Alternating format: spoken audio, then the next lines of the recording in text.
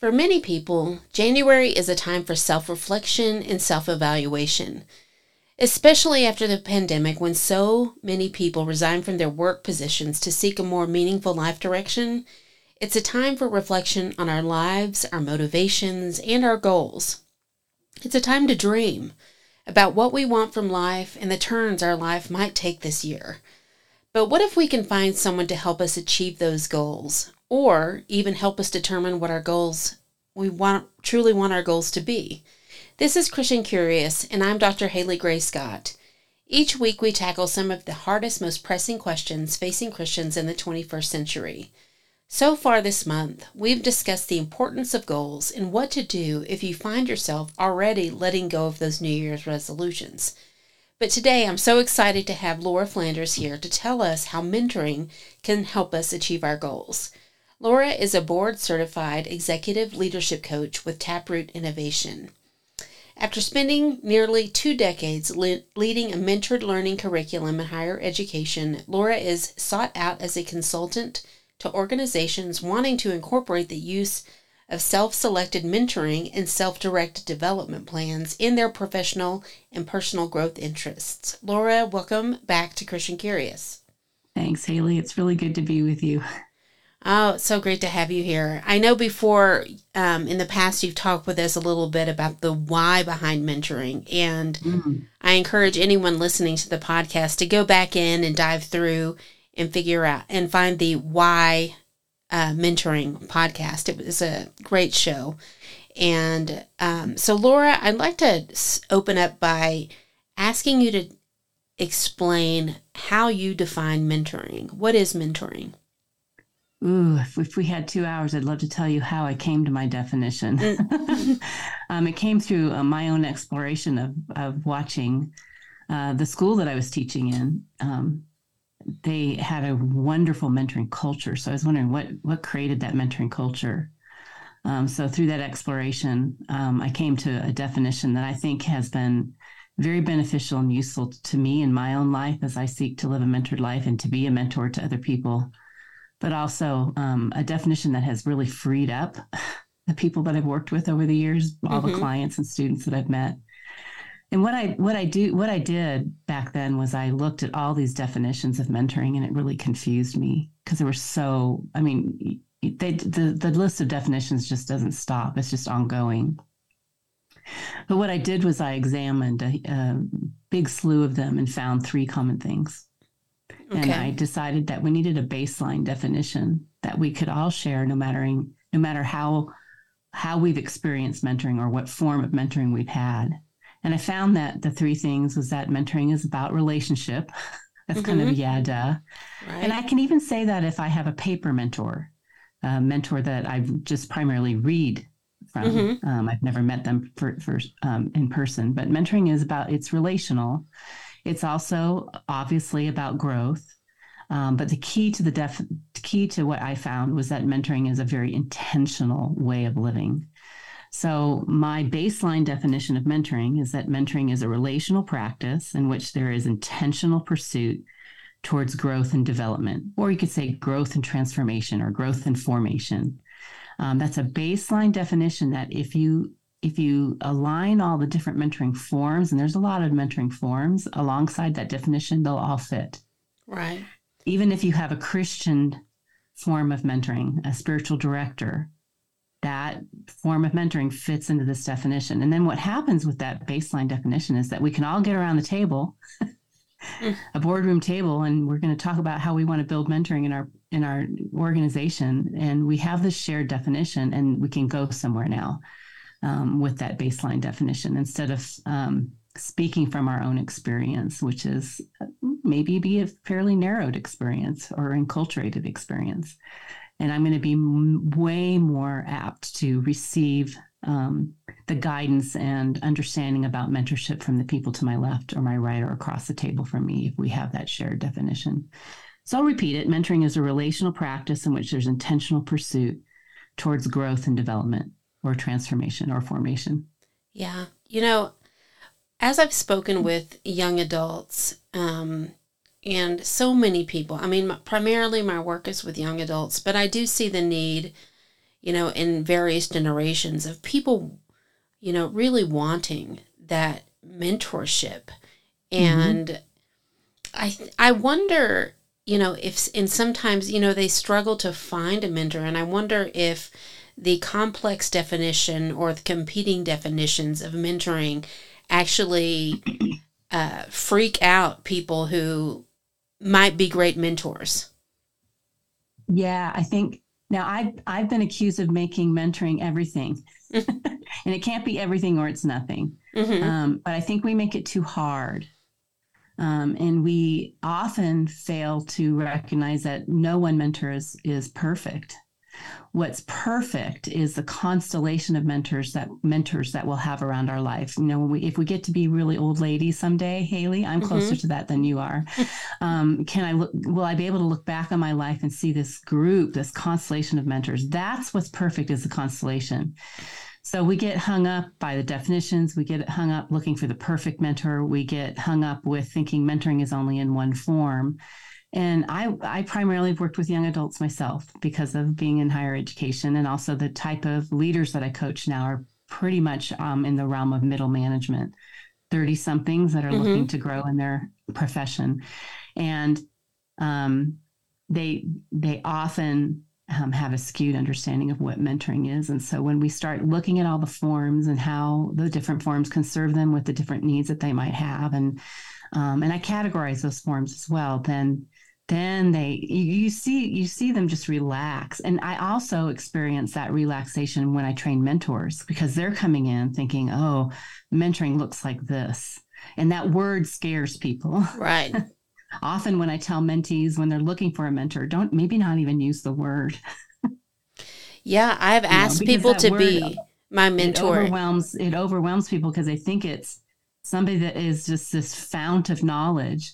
And that's the biggest mistake we can make, is to go look for somebody that's a fount of knowledge. Well, good luck with that. You might find a really smart person in your field, and I hope you do. But what I want the mentee to do is to focus on being a source of learning rather than treating their mentor as this fount of knowledge. Yeah, I have asked people to be my mentor before, and they have said, no, I don't think I can give you anything. Yes. And I'm like, I think you can, so. Yeah, it doesn't surprise me. And so I often will suggest to people, just ask somebody if they can go to coffee with you one time and tell them you're going to have a set of questions you want to ask them. And then it's been a great hour. At the end of the hour, say, can we do this again sometime? Yeah. What kind of questions would you that's come? Called finding a mentor in a very subversive way. And often the person will say, sure, I'd love to have coffee with you again sometime. Yeah. What kind of questions would a person ask? Does it just depend on what kind of mentoring they're looking for, whether that be spiritual or vocational?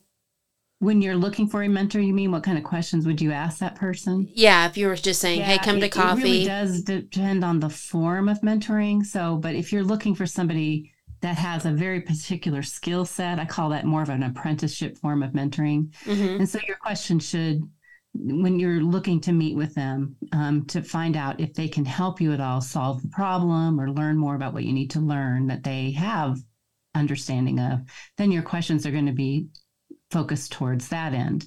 If you're looking for what I call a friendship or a companionship type of mentor that's more focused on the whole of your life, I'm going to suggest that you focus on asking questions about who they are and who you are and the kind of person you want to grow to be in the whole of who you are. And are they good at asking questions is something I would want to know, because that kind of a mentor, I categorize that form of mentoring in what I call a balcony mentor. They can get up on the balcony, help you look back down on your life, see the whole of who you are, and are just really curious type of people and know the kind of questions to ask that help you draw out what goals you have or what strategies you might want to employ in order to meet those goals.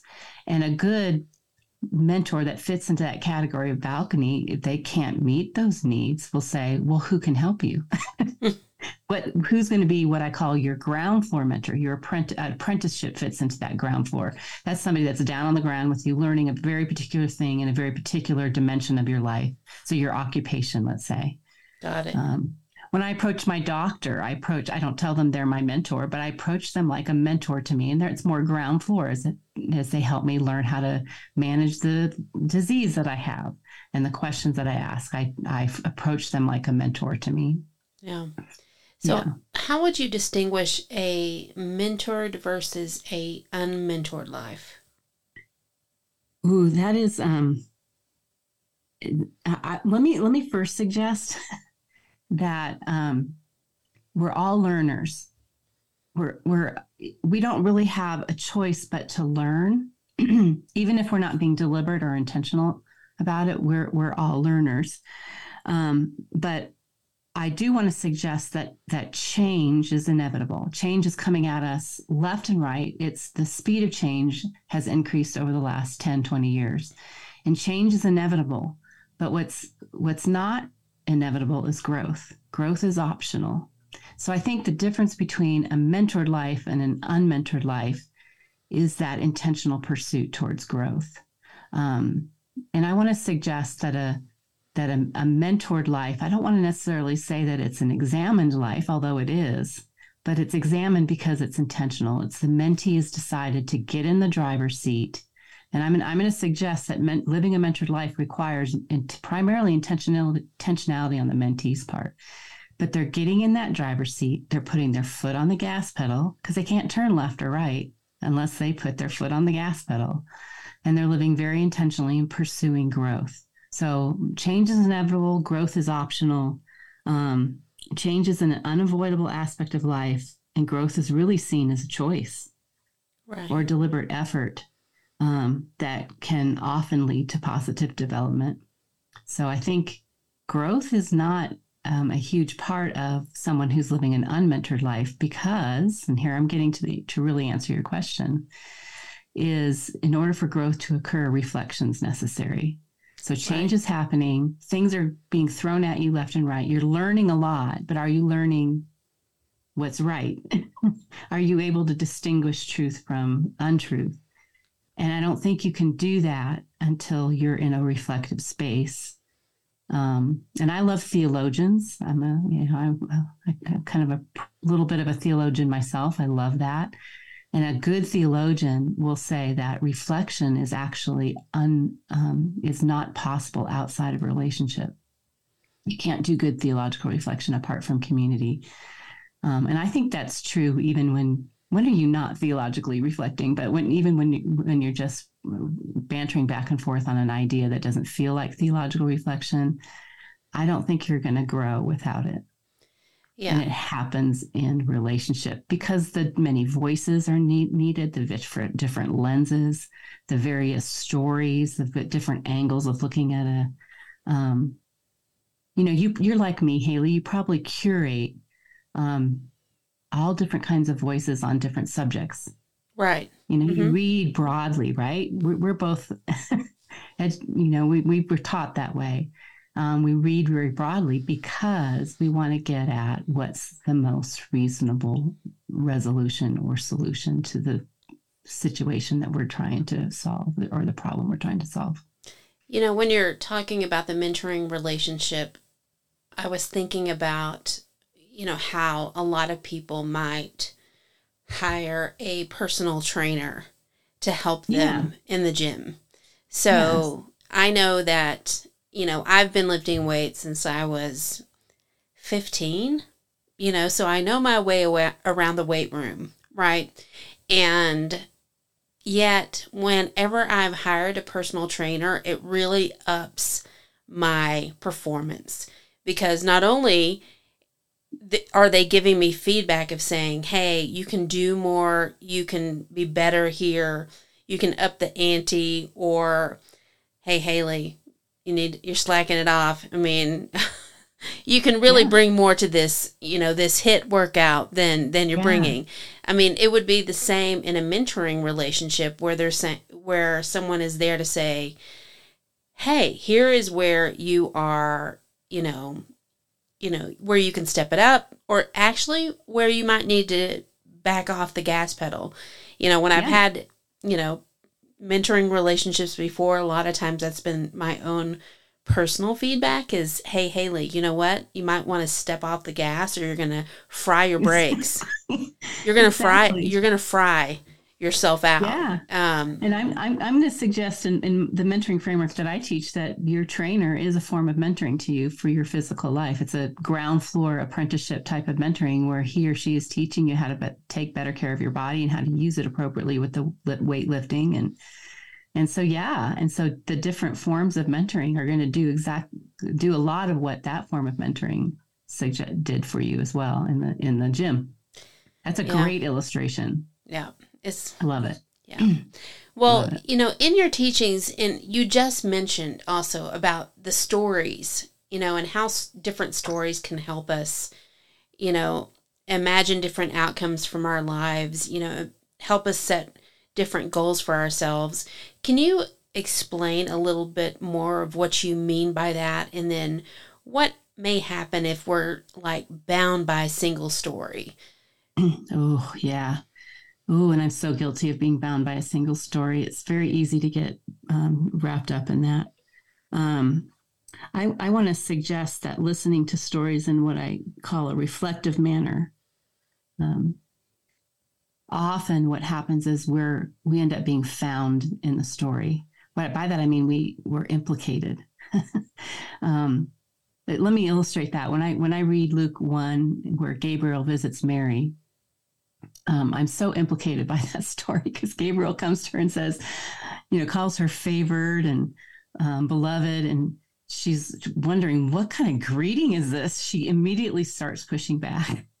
And then he tells her what's going to happen, and she starts pushing back even more and gives an excuse. Well, I'm a virgin. How can this be? And when I read that story, I'm so found in it. And I realize that it's, first of all, okay to ask those questions.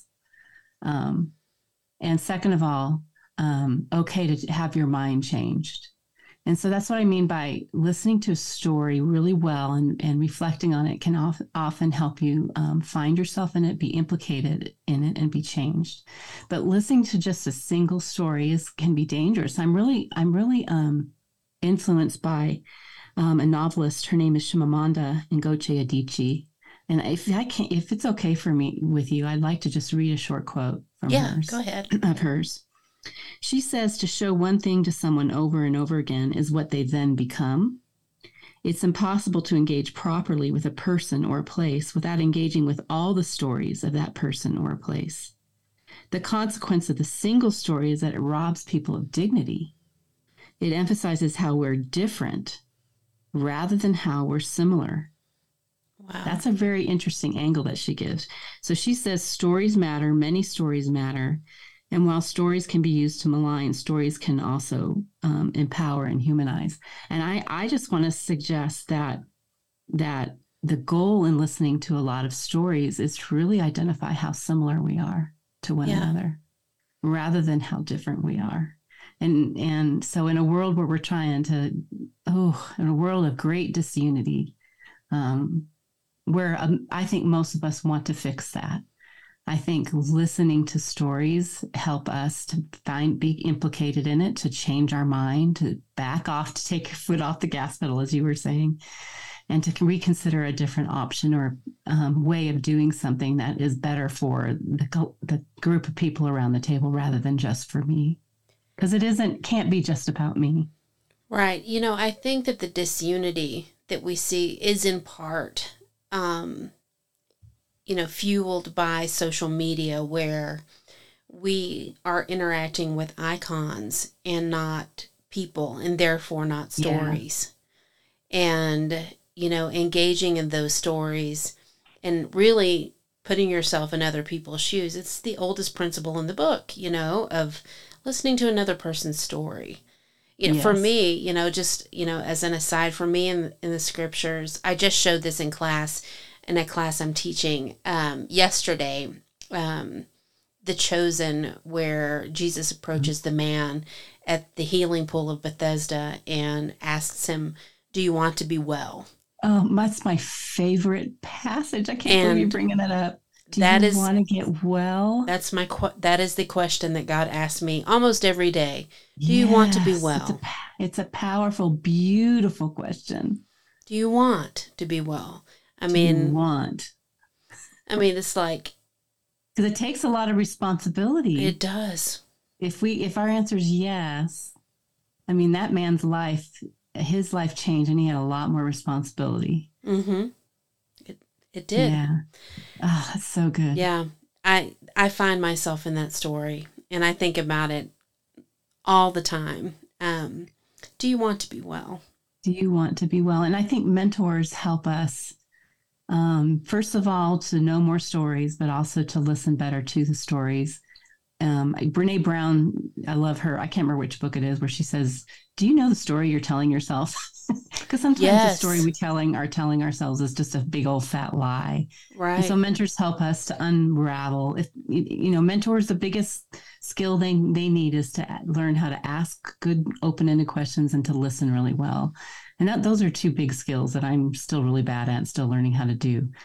But the better we get at that as mentors, the better we're helping our students to look at all the different angles and maybe come up with a different story to tell about themselves or about even the people that they're trying to love that are really hard to love. Well, speaking of stories and listening to stories, I am actually listening to a story on Audible right now. My kids always call me Hallmark and horror mom. I'm either doing psychological thrillers or Hallmarky type stuff. And right now I'm doing like this year I'm trying to commit to just or mostly like light breezy novels Good for rather you. than the psychological thrillers. But I'm listening to this book by Lily Chu, and it's called The Comeback. And the story is about a woman who is a high powered lawyer, and she is of Asian descent, and her father has laid all these expectations on her and said, you need to be a lawyer, you need to make us proud. And so in this story, she is starting to reflect on that story that she's been telling herself. I'm supposed to be this lawyer. I'm supposed to make partner. I will work 18-hour days. I will do this. I will do that. And without reflecting, is this really what I'm made for? And the book Yeah. is about her reflecting on that story that she's been telling herself and the story that her parents have been telling her. And it's beautiful. Yeah, and it's really caused me some reflection on, as careers turn and, careers make unexpected, departures from what you may have expected. How tight do we cling to that story that we've been telling ourselves? Yeah. And how willing are we to let it go? Yeah. And may we both find mentors that help us do that. Ask those questions. Yeah, because, we do need a 360 perspective. I mean, even looking in the mirror, if you look in a physical mirror, it's not going to give you the full reflection of who you are in all your dimensions. We need that outside perspective. We do. And it's scary to get it because sometimes the outside perspective is wrong. Mm-hmm. And so it takes a lot of discernment and the ability to differentiate from your mentor. But yeah, it's a risk worth taking. Yeah. Living a mentored life is a risk worth taking. Well, so what are some of the common issues that people come to you as a mentor, and are they ever surprised when other issues come up? Yeah. Common issues. I think for me, when people approach me to be their mentor, I think simply because of my personality, in rooms they might be in with me, I come across as a real extroverted. I listen, and I use my eyes, I use my body to listen. And I think when I get approached to be a mentor, which often I can't be because I can only be a mentor to so many people, it's because they really just want to be known. Wow. They want to know and to be known. And so what they're looking for is back to what I said earlier, is that friend or companion in Christ type of mentor, that balcony mentor that's going to listen to them, ask them questions, help them discern whether they should go straight forward or to the left or to the right, or what kind of goals do they have. A mentor that you might have to train them in this, and I do, is that you're not a mentor that scratches all their itches and answers all their questions, but you help them discern maybe who else can help them when they have a need. Good balcony mentoring, which is what I'm describing, knows when to defer to a different form of mentoring. So there's oftentimes, I think, that's why someone's approaching me. But that said, I've watched many mentees over the years, hundreds and hundreds of them when I was at Denver Seminary teaching in the mentored curriculum there. That's primarily what the students wanted, was to be known. Even if they didn't state it that way, that's what I could see. That said, there's other reasons for wanting a mentor as well, which is to learn something very specific, to learn a skill, to understand something very specific to a particular dimension of your life. And so that would be another reason why someone is approaching me to be a mentor, to teach them something like that. And that's actually easier mentoring because it's very short-lived.